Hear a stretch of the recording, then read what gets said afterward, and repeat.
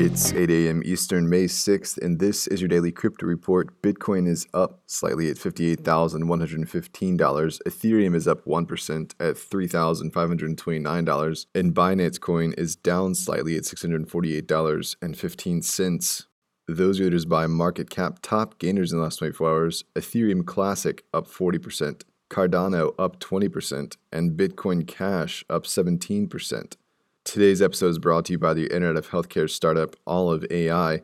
If you're a developer looking to have perpetual impact, visit oliveai.com/careers to help bring healthcare into the light.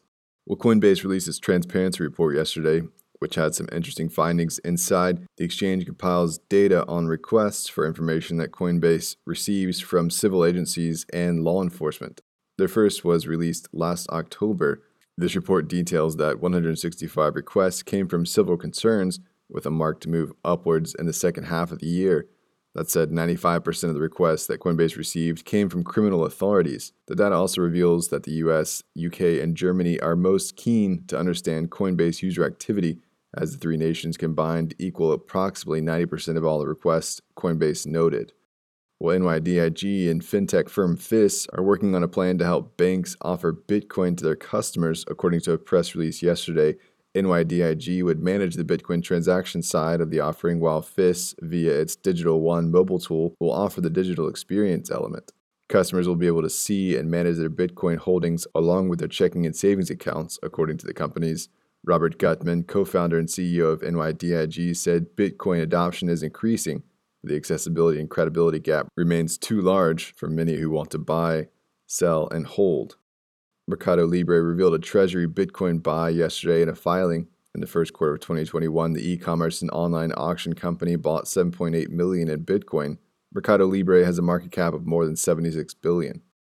The National Bank of Georgia has announced that the country is exploring a central bank digital currency. In the announcement regarding the currency of the lari, Georgia's central bank referred to financial inclusion, streamlined settlement, and government sovereignty over a developing monetary system as reasons driving the move. Georgia's central bank seems to be open to exploring public-private partnerships, as the notice doesn't mention blockchain technology.